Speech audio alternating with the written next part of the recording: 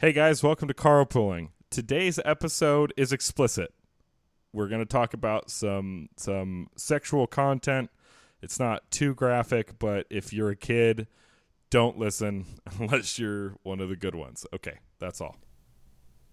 This week's episode is brought to you in part by FNX Fit, a fitness supplements brand that can get you hooked up with all of your pre, post, during workout needs, as well as other nutritional supplements. Use checkout code carpooling at fnxfit.com to get 15% off your order.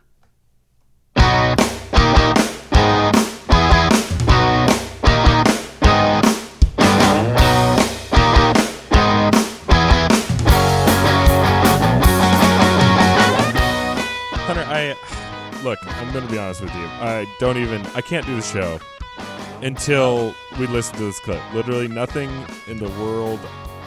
No, that's it. Nothing in the world is more important to me than this clip right now. You got my hopes up because I thought it was going to be the first Hunter Carl solo carpooling that the fans have been dying for. Listen. If we were in the business of giving the fans what they wanted, we would have stopped this show a long time ago. That's fair. But more importantly than that, more importantly than everything, Hunter, say anything. Anything. More important than that Whoa. is this clip right now. Just listen to it. Here we go. Okay. That about DeSantis, but that gas is here in Arcadia. I don't know about the rest of y'all, but it's here in Arcadia. So y'all know who we vote for. I don't know about the rest of you motherfuckers. I'm voting for DeSantis. And I'm a Democrat. So y'all can call it what the y'all want to call it. We got children out Okay, here. I'm sorry, ma'am. I'm sorry. So I think you understand what I'm getting at, right? Like, I want this man to be DeSantis' vice president. Right. DeSantis man 2024. I love it. And of course, man is DeSantis not DeSantis man. No. Okay, DeSantis man. Wait, is he DeSantis man or is the ticket DeSantis man? The ticket is DeSantis man because that's obviously Florida man. Yeah, that is Florida man, so his last name. Also, he's got this old school vibe that I just love. Can I tell you my favorite part of that clip, the part that endears me? And here's the thing. We edited some profanity out of this clip, as I'm sure you can hear. If you want the whole clip, just email us. I will send it to you because it is amazing, and you should have it just like we have it now. My favorite part of the entire thing is at the end when he very genuinely apologizes to the lady. For cussing in front of his kids. Yeah, she's like, we got kids out here. He's like, oh, I'm sorry, ma'am. I apologize. I'm like, you are the greatest human being I've ever seen. Doesn't he curse right after that though too? It's such a sweet, genuine apology that he follows up by I don't know. saying I think it cuts off, but oh, okay. Well, who knows? Regardless, God bless him. He's what a sweetheart. Yeah, beautiful. So DeSantis man 2024 for sure. For sure. Can you imagine the vice presidential debates? Oh no. Kamala is not prepared. She No, does not have enough. I smoked and I inhaled. Listen. You were not listening to Tupac when you were in college. You ain't nothing more than 40 years old. Oh man. Just go in. I can't wait for man. Yeah. The presidential, it's just going to be too good. He's like, why are you here? He's like, because there was gasoline. All right. Anyhow, I'm sorry, Hunter. We'll start the show. Okay. Welcome to Carpooling. It's a show mostly about giant fake breasts. No. Welcome to Carpooling. Didn't see that in the show notes, but sure. Hunter, Hunter, it's I guess. literally the background. What? I set a custom background on all of our Word documents. It is the show notes. I re-listened to some of our episode from last week, and I was just like, this show has taken an incredible hit in quality. There it is. The quality of the news coverage, to be clear. I mean, it's the comedy is right where we've always wanted it. Yeah. But the news coverage is really suffering. No, we'll work on that. Maybe we won't. But There no, you go. Carpooling, it's a show about religion, philosophy, art, science, politics. You think it's important, we talk about it. And we do it in such a way so that you don't get to maintain your occupation. That being said, today's episode, we've got a weird episode that it seems like most everybody agrees. In fact, I think there's only one person on planet Earth who will disagree with our topic today and where it's coming from. Now, some of the analysis, buckle up, that's going to get testy. But That is, yeah. in general, the premise, I think everybody's on the same page on this one, which is nice. Yeah. Building bridges. Building bridges Reaching by our- having them ruin everything. Yeah. It's really If you- weird when you tear down a bridge and then, like, suddenly you've got a perfect bridge. If you destroy a bridge so perfectly Yeah. that everyone comes out and says, well, that is a textbook bridge destruction. In a way, you've brought people together by Yeah. burning bridges. That's it's a beautiful thing. It's not what you would expect to happen, but that's the beautiful wonderful poetry of the world, is that sometimes Yeah. your bridge burning is so thorough that people can't help but admire the embers. I would say that this has happened, with the situation between Russia and Ukraine, except India and China kind of screwed that unified stance up. So, they were like, no, it's not a good bridge. I hate this bridge being burned down. So Exactly. China China. sucks. And Yeah. I feel for India because I just think that they have such a struggling economy that they kind of need whatever deal that they can get. Yep, they It's have a like- lot of hurting people for sure. Yeah. It's like you if your buddy is like bootlegging DVDs, you're like, come on, dude, like just buy the movie. It's $10. But then if you're like, you see like a Ugandan child bootlegging a DVD, you're like, I'll buy okay, 5. buddy, I hope you enjoy Finding Nemo 8. Like, just listen. Any escapism is probably good at this point. No doubt. Hunter, I hope I'm not ruining the roadkill here. Did you see Lizzo twerking with the James flute? Madison's flute? Yeah, I did, and it tore my heart asunder. I got a lot of thoughts.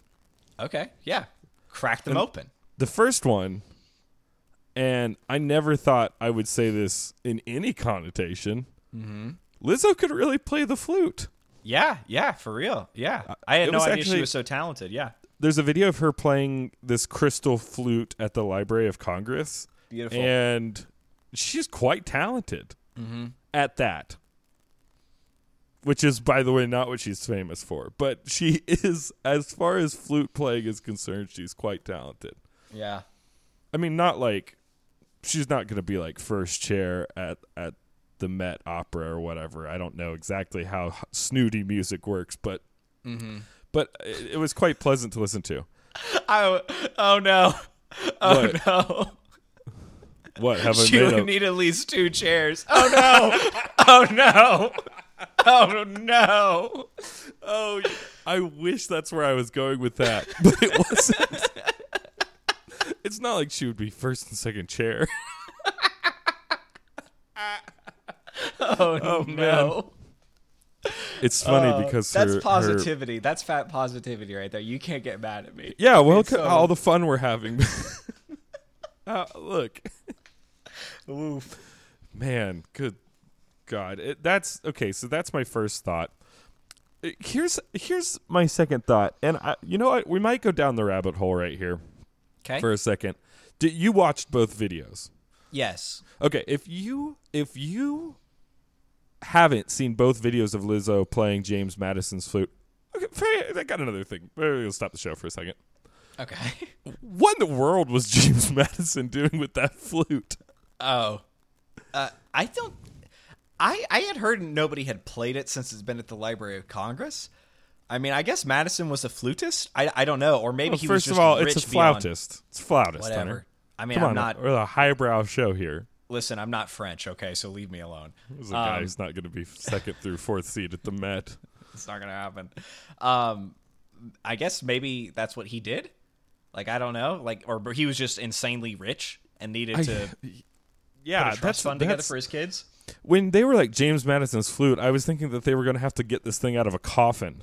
And they produced this Indiana Jones Kingdom of the Crystal Flute relic. It's quite impressive. Mm-hmm.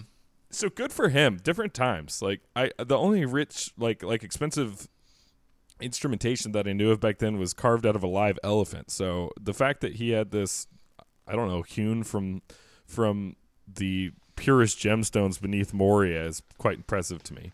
Right. Is it technically beneath Moria, or is that a Middle-earth faux pas? Who knows? What is Middle-earth? You tell me. We're going to have an episode one of these days where you just tell everybody all the stuff you know about Middle-earth. Yeah, that'd be great, because then all the people who know everything about Middle-earth could tell me how freaking wrong I am. Here's the thing. Listen. That tale of the bell curve, if they're listening to the show, we want them to quit. That only bomb threats sit to the right of you on the Middle-earth knowledge curve. Yeah. Okay. Yeah. So there's that. There's also the constant reminder that her blood type is sausage gravy.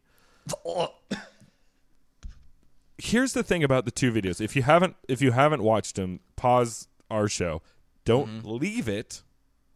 Pause it. Don't close the application. Don't swipe up.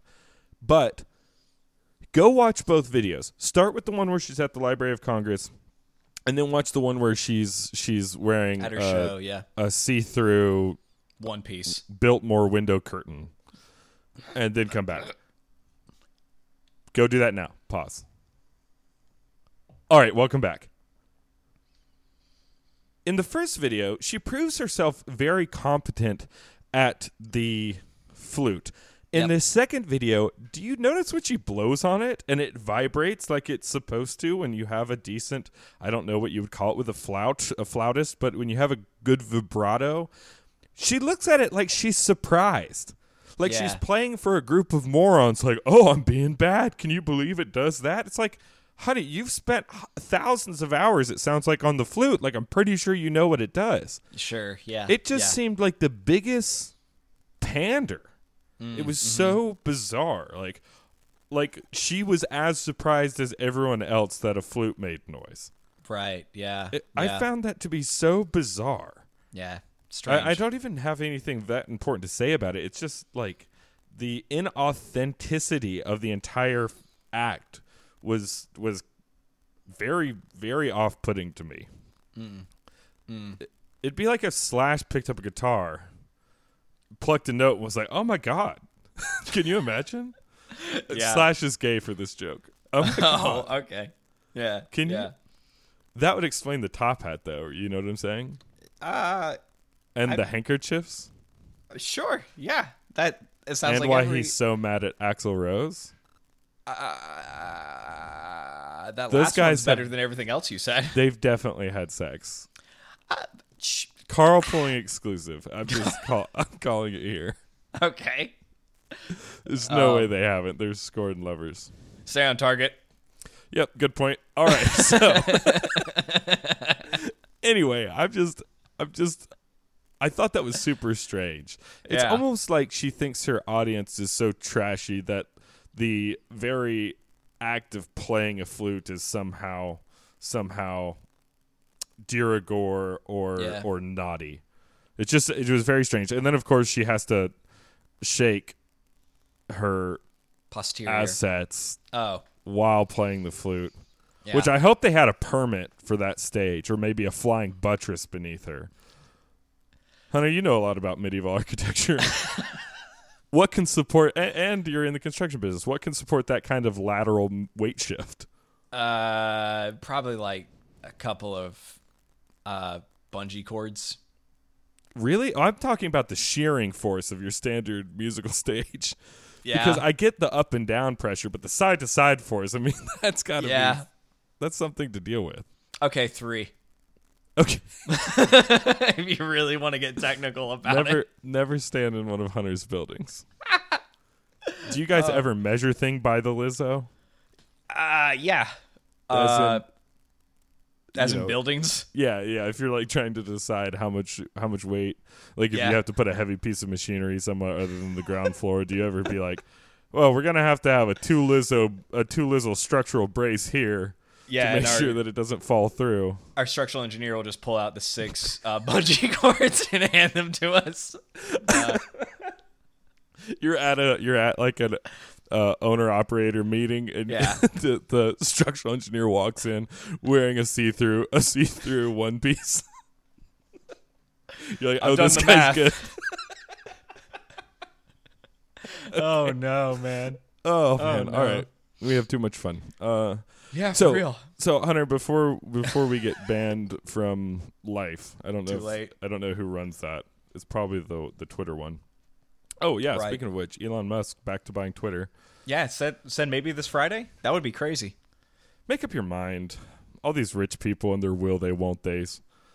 Yeah. Do you think that means that maybe he found out the data worked out, or do you think he's just gonna do it just to do it, just to get it over with? Well, he actually said that it was in pursuit of building what he called the Everything app, which he has named X. So I think he probably wanted to, I think he thought, this isn't exactly the way I would have this go, but I want to avoid the litigation, and this is a stepping stone onto something greater anyway. And what's $54 billion to me? Yeah, 44, I think. Regardless. Oh, okay. Oh, yeah, the share price was 54, that's right. This concept of an application just called X horrifies me. Like, just the Everything app. Oh, sure. That's some Black Mirror stuff as far as I'm concerned. But it's like totally Elon, right? Like the boring company, Tesla, Cybertruck, SpaceX. And have you seen the Tesla humanoid robot that he just unveiled? Yeah. I'm just not ready for the speed at which we're approaching Skynet. And it's not even just Skynet. Now it's Skynet plus the chip in your brain plus Neuralink, the Everything app. Yeah, it's just too much for me right now. Okay, well, that's okay. I mean, when I can control my robot to come and punch you in the face remotely from my home, while my Tesla goes and picks up my food and cooks my food, you could just live in the past, old man. We're gonna record a lot more episodes. Okay. When your robot can remotely harass me for procrastinating. Yes, exactly. That's so true. Anyway. I also like that he took his little foray into politics as well. We're gonna have to talk about that. Okay, sounds good. In the next couple of weeks, probably something about Russia and nukes. Yeah. Regardless, not today. Today is a different kind of day. Today is a less serious day, and we're going to kick off the festivities with one of my favorites and yours, Hunter the Roadkill, if you will, darling. Yeah. So today's a special day. I have 2 kills of the road. Oh my gosh. Yeah, so we didn't have our topic picked out, and so I had to get the second one in here as well. But this first one is just great. A lovely lady who is a nurse in the NHS, which if you don't know is the government agency that runs Britain's healthcare, right? Yeah, the true heroes, Hunter, as I like to call them.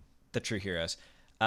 Said and on TV in front of people, this is a nurse has this opinion, that if you vote conservative, you don't deserve to be resuscitated. So that's where the world is at in Britain.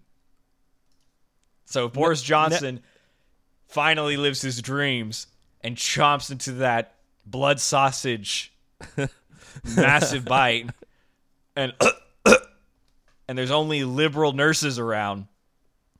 Poor guy's not going to get a Heimlich. Hunter, I want to just be totally clear. She said you don't deserve to be resuscitated, or she didn't think it was physically possible to resuscitate them. Because I guarantee you this, when Gary Busey, I'm sorry, not Gary Busey, who's the prime minister?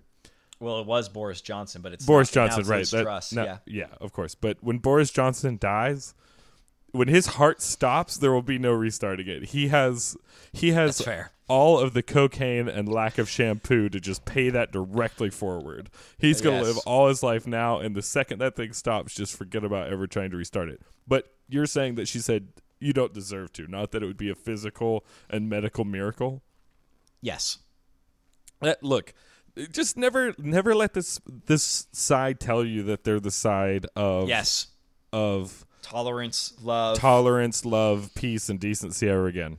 Yep. When you hear that, you're like, oh, that sounds like a pro-abortion monster to me. Like that's perfectly in line. When you think that people that you disagree with who make your life difficult by making you think about things that don't conform to your insipidly narrow Overton window mindset, when those people say, hey, we should kill babies in the womb because it might be inconvenient for me, you're like, oh, okay, that makes perfect sense. When you're the party of don't resuscitate people that disagree with my politics. What a crazy thing to say.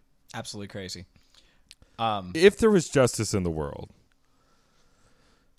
through the actions of no individual, okay, spontaneous combustion. Yes, just oh no. I'm not. That's not a call for any type of violence. You're right. I don't think anybody should commit any violence. Of course, it's crazy you can say something like that. Though, if she was dying, I would resuscitate her, and I would promise not to just fake it when I'm doing like the staying alive, doing the chest compressions. I wouldn't be like just bending at the elbows and retract and not moving in. I would actually try and resuscitate her. That's so kind of you. And also the right decent thing to do. Right, exactly. But there's more. I do want to point out one thing, Hunter. She's a part of the NIH. NIH is ours. Yeah. NHS, National Health Service in Britain. Mm-hmm. They don't do anything over there. So was that not just her trying to follow the British policy of having absolutely terrible health care? It's a fair point. Yes. More research, I think. More research. We'll research that one a little bit more. Because that might have just been her way of saying we'll provide them the same standard of care that we would provide anyone else. Not to be outdone by our just tyrannical forefathers across the sea. Mm-hmm. A gay couple is suing New York City for not being allowed to use taxpayer dollars to fund their surrogate. What? So essentially these guys wanted to one of them is a government worker and they wanted to have their own children, which of course is complicated if you're a gay couple, right? There's more hoops. There's more hoops. Yeah.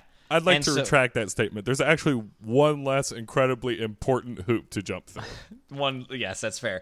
And so they were going through their insurance, and their insurance wouldn't let them because technically none of them had experienced infertility as a prerequisite.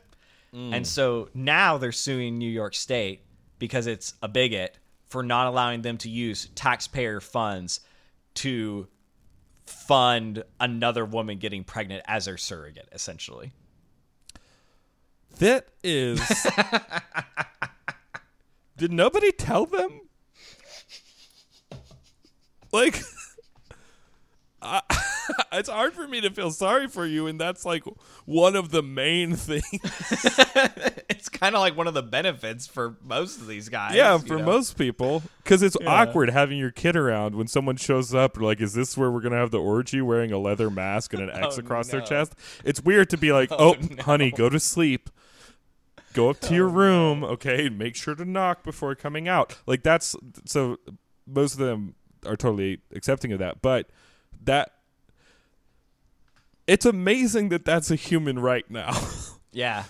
If a patriarchy exists, that's it. That is the most Handmaid's Tale thing I've ever heard. Two dudes being together, just like we should get these. I mean, we should have one of these ones to get pregnant for us for free.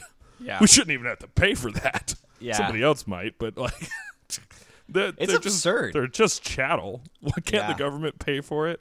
Well, isn't there a women being president or pregnant subsidy? In the article that I read, there's literally like a Handmaid's Tale woman like in the picture. So you're hitting the nail on the head. It's bizarre. It's crazy that people would think they're entitled to this. It's It's just amazing. It's just absolutely amazing. The's no better word for it. So the government should pay for us to mechanically knock up some broad. And like just adopt. You could do that, So adopt what though? A child. I'm not for it. Okay, fair. Start with the terrier. Work your way up. Work your way up. Get experience. Yeah, that's absolutely crazy. That's absolutely crazy. Good. And on the other hand, I do want you to drain New York of all of its money so that it can't continue to exist as a state. So I guess I'm in the final analysis, I'm a 50-50. Fair enough. Okay. So on to the topic of the show today. Yeah, well, that was incredibly prescient. It's almost like you knew, Hunter. It's almost like I knew. We're going to be talking about something very similar. And I'm sure the eagle-eared among you can already assume. We're going to talk about the box office belly flop. Yeah, warm homicide that is Billy Eichner's rom-com Bros. Yeah. There's so much to discuss. There's so many different facets and different angles. Let's just start with an initiation for the uninformed. Bros is a rom-com, but not exactly. Because unlike most rom-coms, it is starring Billy Eichner, and it centers around a gay couple. And instead of the gay couple deciding whether or not they're going to go steady or whether or not they're going to get married, which is the typical traditional rom-com, this gay couple is deciding whether or not they are going to quit banking other men for 3 months' time. So that's the pitch. One of them is a podcast host. Uh-oh, Hunter, I might have just told on us, Hunter. Oh no, they know. One of them is a podcast host. The other one is a lawyer, I believe. We're safe. Yeah. And they they are mitigating this relationship where they effectively find each other attractive, and then because the physical attraction is so intense, they want there to be an emotional connection, and neither of them are ready for that because apparently that's not the type of relationships that they pursue. Mm-hmm. So it is a really interesting reimagination of the rom-com for only the reason that it differs so wildly from the traditional heterosexual rom-com. Mm-hmm. And then there's the hilarious fallout from it. So long story short, this thing absolutely bombed. Yes. Like, we're talking about making back 1% of its budget, which is kind of amazing in its opening week. So, Hunter, why don't you set the stage for us? What do you think this is indicative of? Where did your brain go when you first saw about the high dive belly flop of Bros? I think it's this. This makes sense that, for a long, long, long time, right? Like, to engage in homosexual behavior was taboo, right? It was against the grain. It was something that you did quietly or was against the law in a lot of places, right? It was the rebels and the artists, the Oscar Wildes that did this activity, right? And so what's interesting about American culture now is, and this is not the first time I think this has ever happened in history, but we've become much more accepting of that lifestyle and that choice. Sure. And, one of the things that we were told in the marketing of making this lifestyle more mainstream is that love is love, right? That people want to be with people and that people love people, and that personal relationship that you experience with your spouse, well, sometimes, gay people have that same thing, right? Mm-hmm. And lesbians have that same thing. And so why not give them the opportunity to call themselves married and let them get together. And so that's kind of that cultural shift in America. That's kind of where we're at today. The interesting thing about Bros is it seems to be a period piece in gay culture in America, and a lot of things too. The movie centers around them opening an BTQ museum plus IA, right? Museum, and XYZ, there's a bunch of PDQ. Okay, museum. AARP. Yep. Got it. Okay. Plus. Okay. Good. Divided by sign infinity. Okay.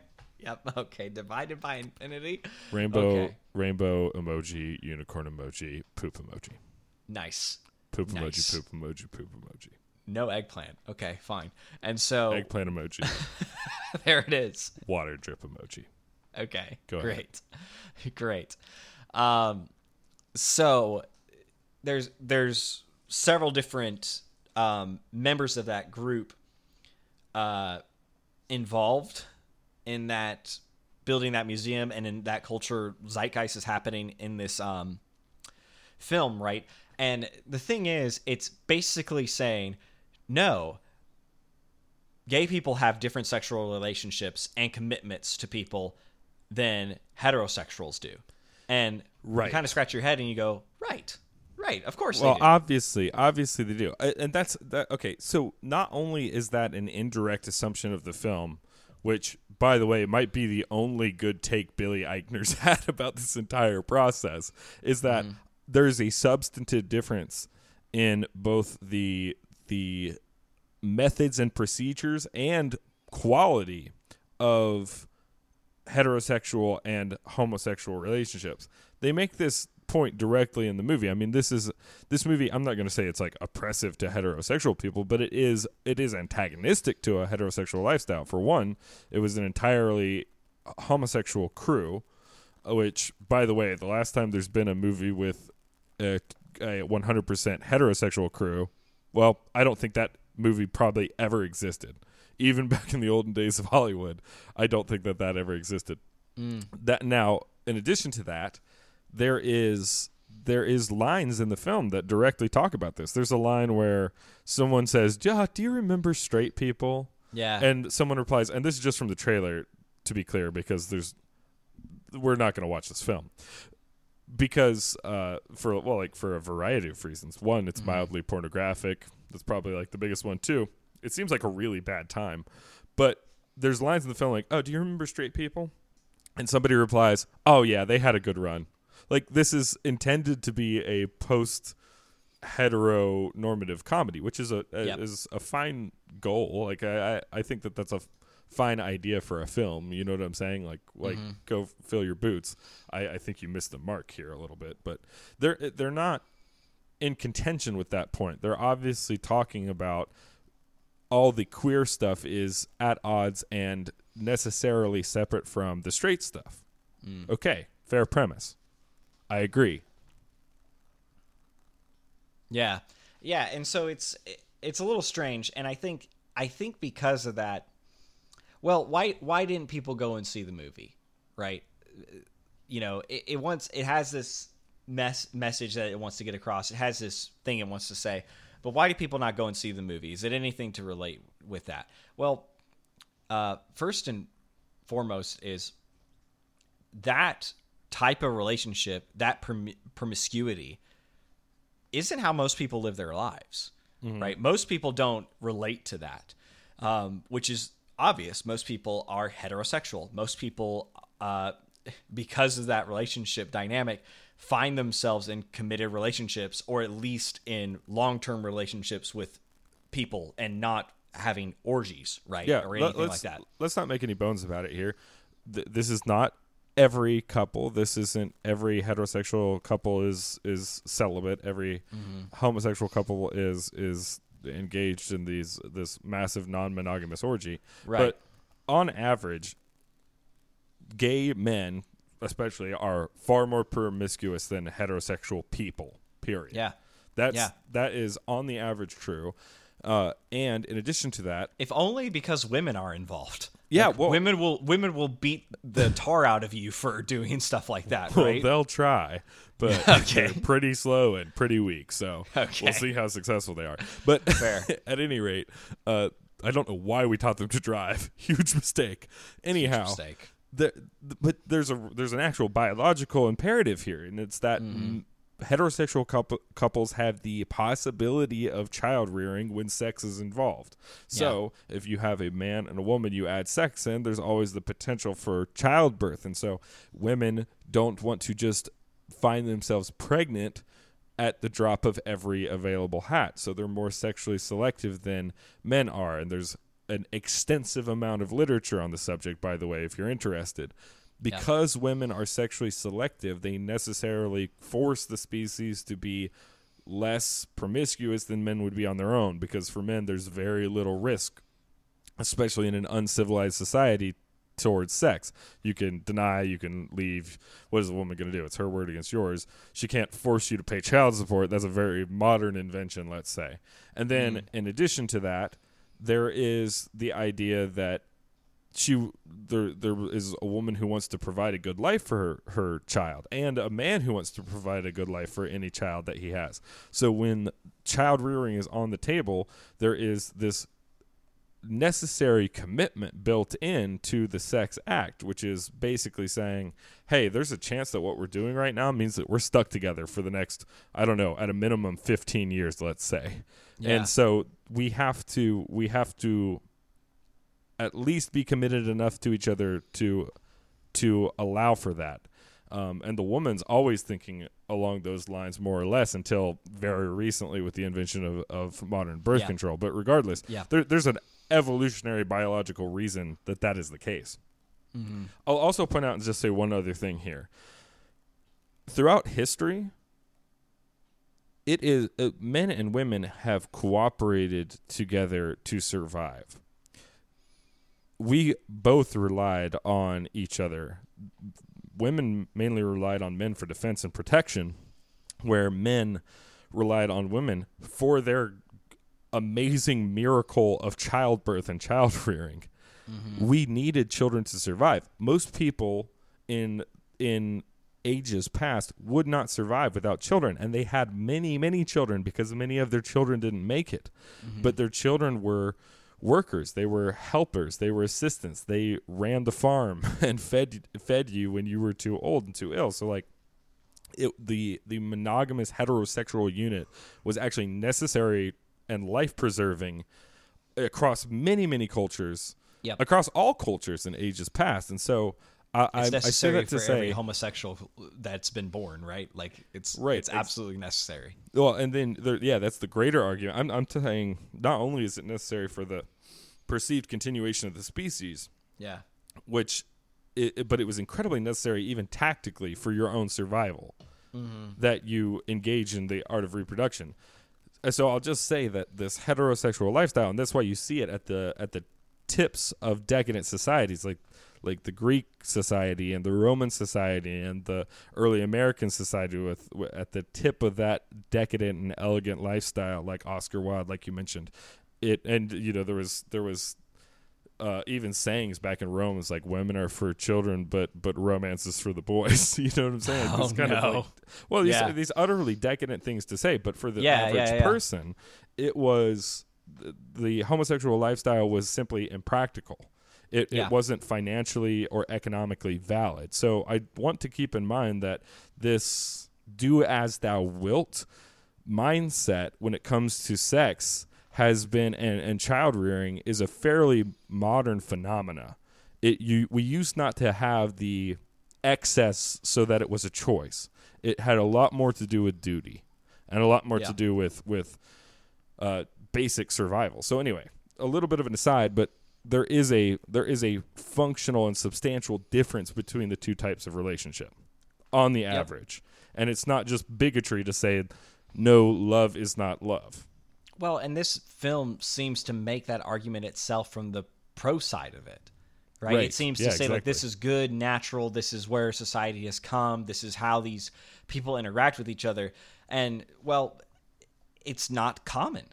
is the problem. And so if it's like, if I do a movie about a kid making mud pies, it's probably a lot more interesting if I do that movie than if I do an amoeba being an amoeba in a petri dish, right? You can connect with it. You know what it's about. You know what that kid is doing. You know how his fingers feel because you've made mud pies before in the past. And so like there's a little bit of a disconnect with some of this in the movie. And well, think about the people that go see movies. Kids, do you want to take your kids to see this movie? No, not really. Do you know, would guys like to go to see this? You know, if they're gay, probably yes. You know, guys like looking at attractive women. There's not going to be that many people in a romantic comedy for homosexual males. And the real stickler here is, you know, the demographic for romantic comedies is not men, it's women. And a romantic comedy without women in it misses what women find interesting about romantic comedies. Yeah, and so absolutely. It's a misalignment in the target demographic of the genre itself, right? And so, no wonder it flopped, right? Well, you're. It's also very telling about, let's say, the T part of the LGBTQ. XY. No, I'm just kidding. About the agenda in general, because there's this idea that male and female are just relics of a biology that is part of our ancestry and not part of our future hegemony, let's say. And we can simply discard them, recreate them, remake them. Everything is fungible. We'll remake sex and gender into our image here in the 21st century. And so when you look at this, when you look at the romantic comedy through this lens that biological sex is just a replaceable widget that we can exchange with any other replaceable widget, then why wouldn't a romantic comedy be about two guys work? And it's just like, well, obviously this is an empirical refutation in a certain sense to that idea. No, this movie had no audience. Girls don't want to see it. Heterosexual guys don't want to see it. I don't even think all the homosexual guys want to see it, even though it got reviewed somewhat favorably among the critics. Like, it's like a 90% on Rotten Tomatoes, but only a 6.4 on IMDb. And the user score is just abysmal across the board. So part of it is that it's a bad movie, and part of it is that this is not a typical demographic. Yeah. Not only, it's another movie that just insists on being political instead of being a good movie. Right? Exactly. And it's like, it's obvious from the start. And, you know, one of the things that happens in the trailer, Christopher, that I found so interesting is there's a bisexual man sitting at a table saying that it's bisexual week or something like that, and nobody has said anything about it. Nobody's made a big deal about it. And then I can't imagine. Yeah, and then a lesbian woman sitting next to him says, you know, well, Lesbian Appreciation Month was in March, and nobody said anything throughout the month of March. And the bisexual man goes, see, lesbians get a month. Like, how unfair is that? We only get a week, right? And, like, here's the thing. That's funny. It's pretty funny, because that argument goes back to the obnoxiousness of everybody getting a freaking holiday. Everybody getting a month, everybody getting a week, everybody getting a day. You know, there's National Whatever Day, right? And it's funny. Imagine a conservative making that joke. Yeah, absolutely. Imagine somebody saying that in not necessarily an unfriendly way, but just commenting on the absurdity of how everyone has to be special by however they decide to sleep with other people. Right. Right? And it's not funny when you do it like that, because the mob is going to get onto you for being a bigot, right? But it's fine if they get to make the comments of themselves and poke at themselves and who is themselves anyway, right? Like the bisexual and the lesbian don't necessarily have a lot in common, right? Except they both like girls, and one of them also doesn't like girls, right? And so it's like, it's doesn't just like very guys. Although at that point it's very hard to tell, so I understand your confusion. Sure. Appreciate it. But I hope I'm making sense. It's just that Yeah, well, and it's crazy. That is gonna hit people the wrong way every time. Well, right? Okay, and let's talk about that because I think you're really onto something there. But before we jump to an article in the LA Times that I think is completely revelatory, that we're going to look at, let's just try and get inside the mind of somebody who would write the joke about, oh, lesbians get a month, bisexuals only get a week, right? That is poking fun at how tired the sexual identity Olympics and intercompetition is. Yep. And then makes this movie.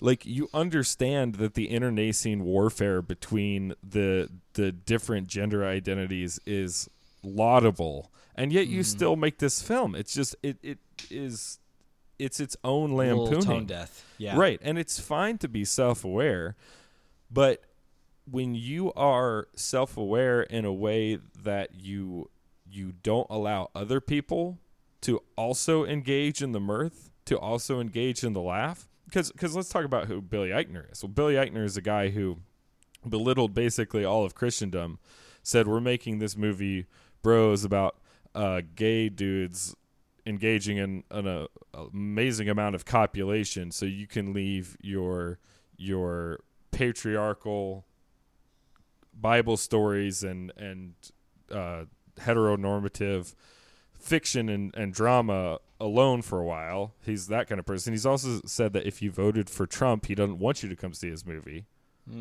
Like, this is who this guy is. And so if you're the only one who can point out the foibles on your own side, well, for one, you're the most insecure person on planet Earth. We'll get into more of that later, Billy.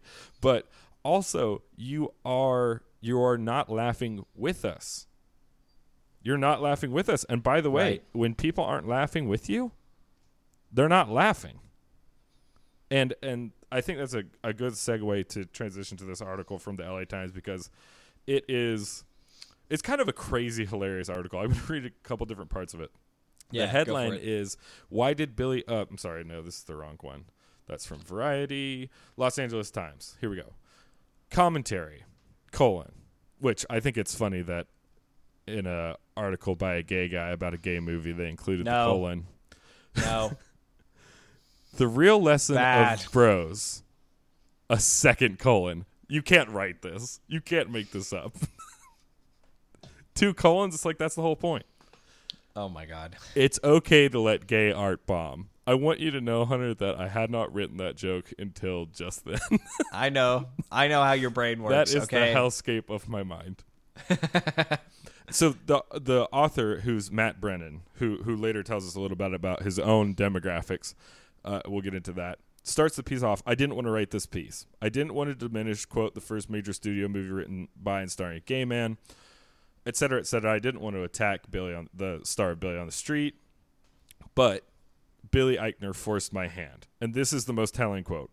No one wants to support a movie at the point of a bayonet. Wow. And he points out the Variety article. He says, when a movie with a $22 million budget only recoups $4.8 million in its opening week, which, by the way, this movie isn't going to play in China. This movie is not made for an international audience. Maybe a couple places in Europe, but this movie will not have broad international appeal. Mm-hmm. It means that there's plenty of LGBTQ viewers that didn't show up to see the comedy either. And even though it has glowing reviews, etc., from Rotten Tomatoes and a great cinema score, this movie failed to attract attention.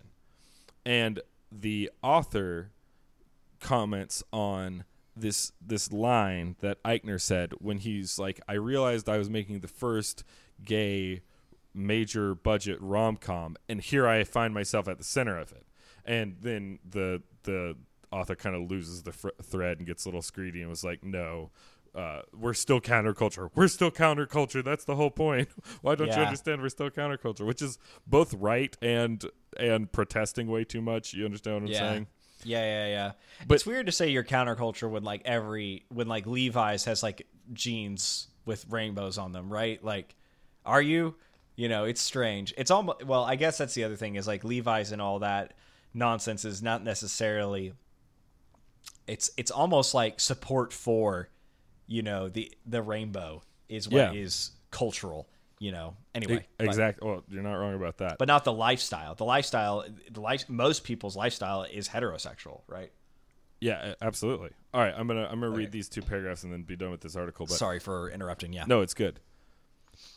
It's often said, of course, that we dislike in others that which we most dislike in ourselves, and it's impossible to see Bros, its arrogance, its failure, its enlightened intentions, and benighted outcomes without feeling implicated in it. I am of Eichner's generation, or close to it, of his race, his gender, his sexuality, his industry, his city. I am the person meant to see myself in Bros, to be, quote, represented by it, to celebrate the, quote, milestone it marks. I am, in the sense of the term that suggests affiliation, his, quote, type, and he mine.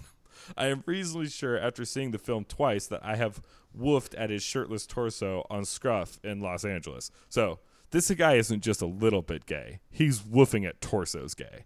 I don't know how gay that is, but imagine.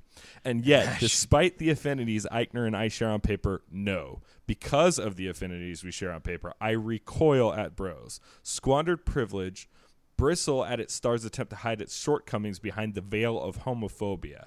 After all, if the film believes in the progress it celebrates, that of setting our own terms of deciding for ourselves, then it must earn the support it seeks and not merely expect it. Boom. That's Michael. Was it Michael Brennan? Matt Brennan. Sorry, Matt Brennan over at the Los Angeles Times. Let's unpack that for a second. First of all, how in the world does a piece like that exist in the Los Angeles Times? Yeah. But Matt Brennan tells us in a certain way, Matt is like, not only am I the demographic for this movie, but I'm also going to try and hit on Billy Eichner during the piece. Right. But it's insane and pervasive sense throughout the film that it deserves the attention, that it deserves your laughter, that it deserves your dollars that put him off. And that's exactly what you're saying about the joke. Mm-hmm. It's not a joke anymore when you are foisting it upon people. It's not a joke anymore when you're allowed to make it and everybody has to laugh, but nobody else can make that joke. Nobody who I disagree with can make that joke. You're just being tyrannical. And the bully pulpit of the LGBTQ community is even annoying the journalists now, which you really know you're dead when you've gotten to the point of annoying an LA Times journalist, because can you even imagine? It's rough, yeah.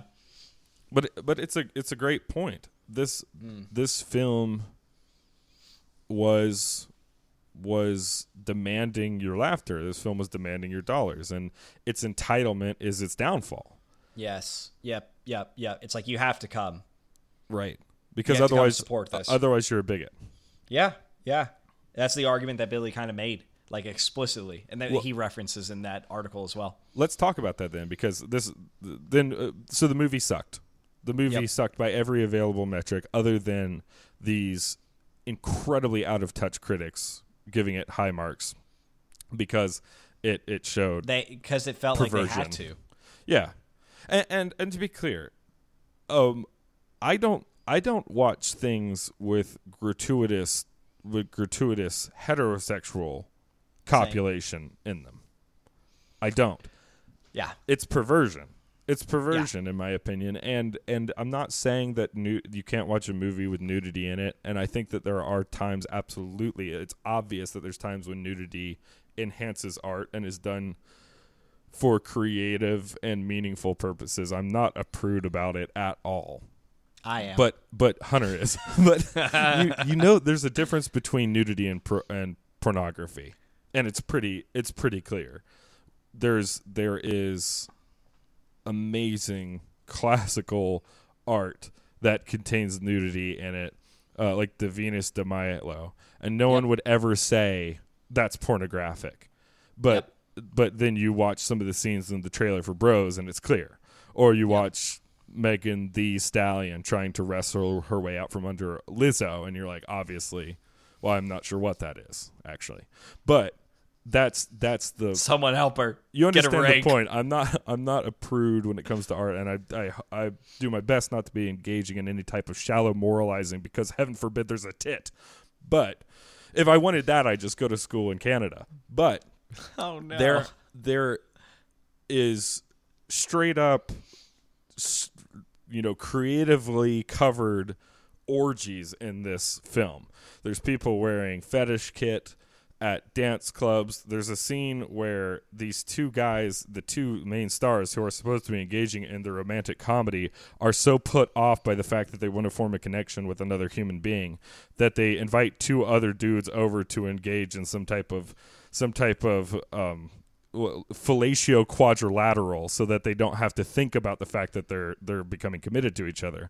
By the way, I'm going to put a disclaimer at the beginning of this episode. We just can't discuss this topic matter without being perverse, I suppose. But it's full of this sexual liberation, post-monogamous claptrap.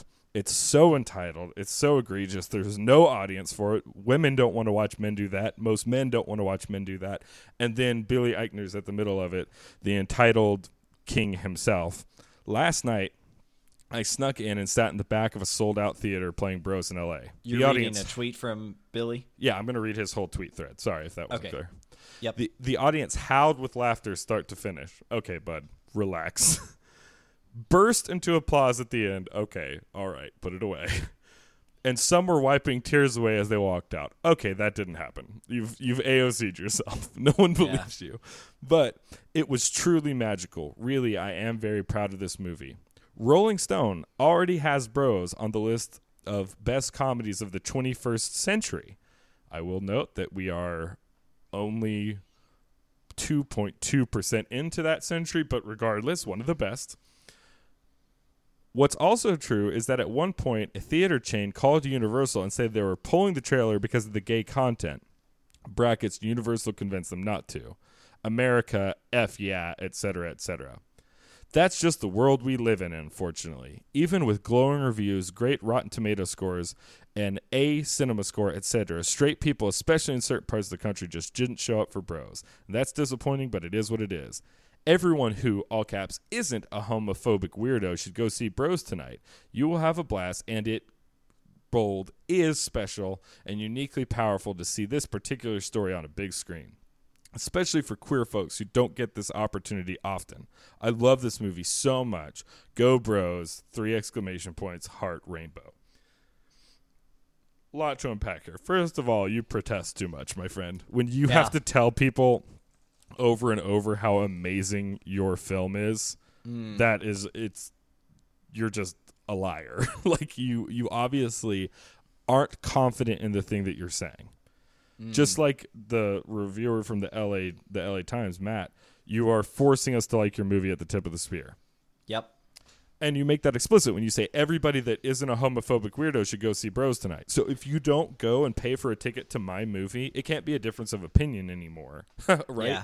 You're actually a homophobic weirdo. Yeah. You're a recidivist flyover bigot if you don't go support my film.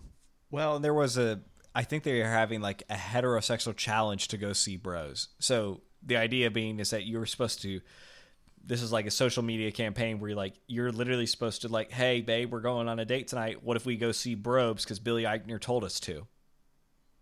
Barf. Exactly. That's just so stupid. It's sad. It's pathetic. I also want to say this whole bit that he plays out where he's like, this theater chain called Universal and said that they were going to pull the trailer because of the gay content. Mm-hmm. But Universal convinced them not to. And then he says, that's just the world we live in. A lot of straight people didn't show up for Bros, especially in certain parts of the country. It's like, right, dude, one of these major theater chains who is in the business of putting on anything that will attract eyes and sell seats is already saying this is going to be so off-putting to our audience that we would rather not promote it. Yes. And had to be forced into promoting it. Strong-armed into promoting it by Universal, which is a much bigger company than any theater chain.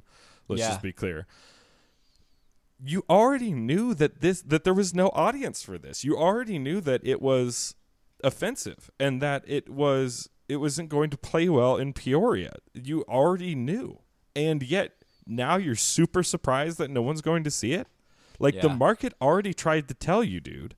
Like how entitled can you be to get that kind of wake up call? And instead of going, you know what, I believe in the movie, I'm gonna make it anyway. It's not gonna be for everyone. It's not gonna be for most people, but I believe in the story, etc. And just move on with your life and know that you're doing something that's countercultural. Now you can think it's countercultural because culture hasn't caught up yet, and if that was your take, I'd say that you're crazy. But is against I think it's countercultural because it'll never be a part of the culture because this isn't the general human experience, period. Yes.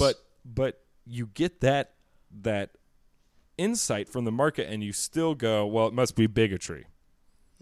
It must be just insane bigotry. It's so perverse. Especially from those people in certain parts of the country. Yeah, well, that really sells it, doesn't it? It does. It really does. And anybody saying that this isn't political, well, the person who created it just said it was political. Right, explicitly. So you can't really get away with that one. And then there's this tired old stuff that, like, it's so powerful to watch what I made for the gay community up on the big screen. Shut up. So obnoxious. So what should you go watch this weekend instead of Bros? You know, sometimes with art, we're like, hey, you know what we got to do? We got to make like this really, really impactful Christian movie where like they pray a lot and they score a bunch of touchdowns. Hell. I think we call it Jesus football or something. Oh, yeah. What do you think? Come on, brother. But, and that's good. But you know what I really miss from the theater? No. I really miss movies. I miss movies that are not trying to be superheroes. I miss movies that are not trying to be a political statement. I miss movies that are trying to just be Oscar bait. And that is why, friends, go see How They Run. It's probably not doing great. It's probably not the best movie you ever seen, but it's a truly enjoyable whodunit that has clever cinematography, clever acting, clever writing, and it is a movie. It's a celebration of art for art's sake and the human spirit and how we make it through our lives. And it doesn't want to tell you to vote for Trump, and it doesn't want to tell you to vote for Biden, and it doesn't care what your sexual orientation is. It wants to entertain you. That's so true, Hunter. Gay people get murdered just as good as straight people. That's right. Everybody gets murdered the same. Everybody gets murdered the same. Well, I do want to focus in there for just 1 second, Hunter, because I think you're entirely right. By and large, I think Hollywood has forgotten how to entertain. We were out at the theater, the four of us, two heterosexual couples, and we went to see Moon Age Daydream, which is this very creative biopic of David Bowie's life. Incredibly gay film. Can I just say, one of the gayest films I've ever seen. Yeah. And because David Bowie was a guy who engaged in a lot of homosexual intercourse and wore a bunch of incredibly homosexual costumes. He was a real artist. He was an artist that, in my opinion, was not ever chasing commercial success. In fact, he had to tear down and rebuild his career at least 3 times to satisfy his wanderlust for the next artistic interpretation, the next thing, the thing that hadn't been done before. There was a difference, though.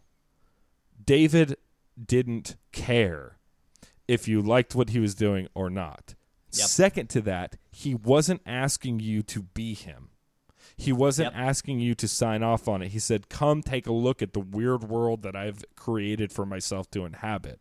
But there was no pressure for you to be David. It was so interesting. We watched this whole, and this isn't every artist, but we watched this whole movie full of his interviews, and I'm a consumer of David Bowie. I always have been. I've watched more of his interviews than even we're in Moon Age Daydream, and I knew the full context of a lot of the interviews in Moon Age Daydream. But He never says to the audience, you should come do drugs and have sex with me. Now, he said that to select members of the audience. Look, and you guys know who you are.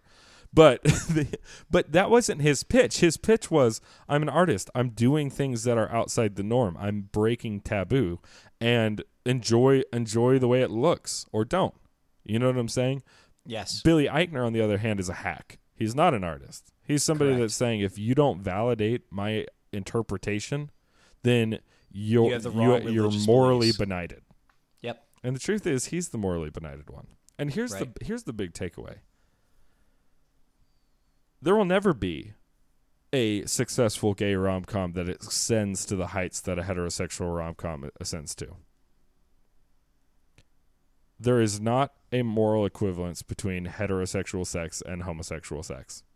There's not a moral equivalence between heterosexual relationships and homosexual relationships. And I'm a guy that is perfectly happy for there to be homosexual marriage and homosexual activity. I don't care. But I do know this, that as a moral species, child rearing is a necessary part of our Constitution. And sex for pleasure will never be morally equivalent with sex for the continuation of the species, period. And people don't want to celebrate that because, to be honest, the stakes are lower. When you honestly, go there's nothing to celebrate. Yeah. Yeah, well, okay, and so at the end of this movie, instead of a marriage at the end of this movie, but it's not just marriage in a rom-com. Like, the reason that women like marriage and these stories is because they're really after commitment, and they want the fairy tale, and they're looking for the guy to set everything happily right. Ever after. Yeah, they want the happily ever after, but why? Why? It's because it's imperative in the human condition that the happily ever after exists so that we can continue to exist. Yep. Exactly. The happily ever after, the marriage, the wedding scene, is a pictographic representation of the continuation of the species. And sure, they like the way that it makes them feel, and the fact that they could put themselves in the women's shoes and say, it might it be so that the entire world configures itself for one day around me, and that I get to enter into this Congress with another person who really cares about me and is willing to lay down what is seen as his biological imperative for mine. Right? That's kind of the rom-com fantasy element. But the underpinning of that, the psychosexual and psychosocial underpinning of that, is that it's the continuation of the species is on the line when you represent the marriage. And it's why there's marriage in myth, by the way. Because it's the partnership between men and women that provides for our continued survival. And that's why the best action movies, like the action movies that really stick with you, still have a wedding scene. Yeah. And sometimes it's not the whole bum bum ba ba. Sometimes it is, like in The Princess Bride, but which is right as near perfect a movie I think as there ever will be. But there's also like the Count of Monte Cristo that we talked about on the show.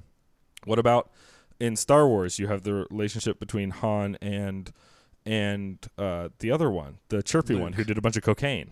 No, the one that Leia? wore Leia, metal bikinis and stuff. So you have that relationship. You've got let's in the latest Top Gun movie. You've got the will they won't they between. I haven't seen it yet. You haven't seen the latest Top Gun movie? Get off the show. No. I know. I don't know what's wrong with me. And I love movies. I don't know why I haven't seen that yet. Yeah, but you also have the marriage there. And because it's told from the man's point of view, like if you're violent enough and if you are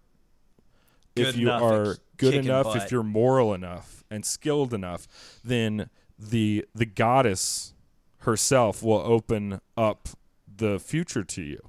Right? And that's the big idea here. And so but at this story, what happens at the end of this story?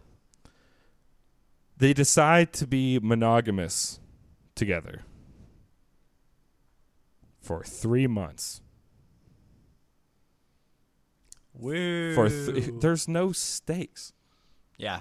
There are no stakes. And I'm not saying that people shouldn't live the life that they want to live and be who they want to be and that we should stay out. I agree. I agree with all that. I cede all of that ground.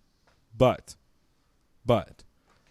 the truth is the truth, and the human condition is still the human condition, and the moral fabric that our society and our biology are based upon don't go away because you made a different decision. And when you attempt to force people to capitulate to your druthers at the expense of what they know to be true, you will fail.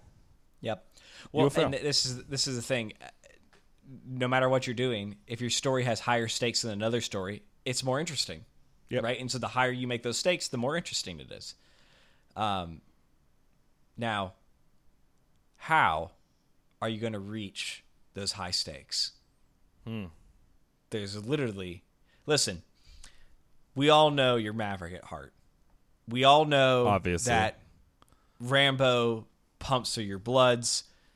We all know that Creed needs to be taken down at the second time. You've already lost once, and now it's round 2. Or however they say it in boxing, where it's the next time you fight. So, and the only way you're going to get there... You are as manly as a loofah. Yeah. The only way you're going to finally take that loofah off the faucet, grab it real hard on its neck, and just shove him into the bottom of the sanitary drain where he can't breathe, is to go to FNXFit.com. What happened to you? Sorry, the loofah brought back strange memories. Were you sniffing glue through the entirety of my closing rant? Yes. And make sure that loofah... You can't see Hunter right now, but his nose and mouth area is completely covered in silver spray paint. It's amazing. All I see is chrome. It's like Fortnite Season 4 of Chapter 3. That one's for all our Fortnite players. You are the unholy love child of autism and whippets. I love it. Anyway, FNXFit.com. They support the show and this nonsense you're hearing come out of my mouth. Checkout code carlpooling. You get 15% off. It's probably a coupon code. Who cares? You'll figure it out. You'll figure it out. You're big boys and girls. If you find yourself wanting to go see the movie Bros, don't. That might be hepatitis C. Go get tested.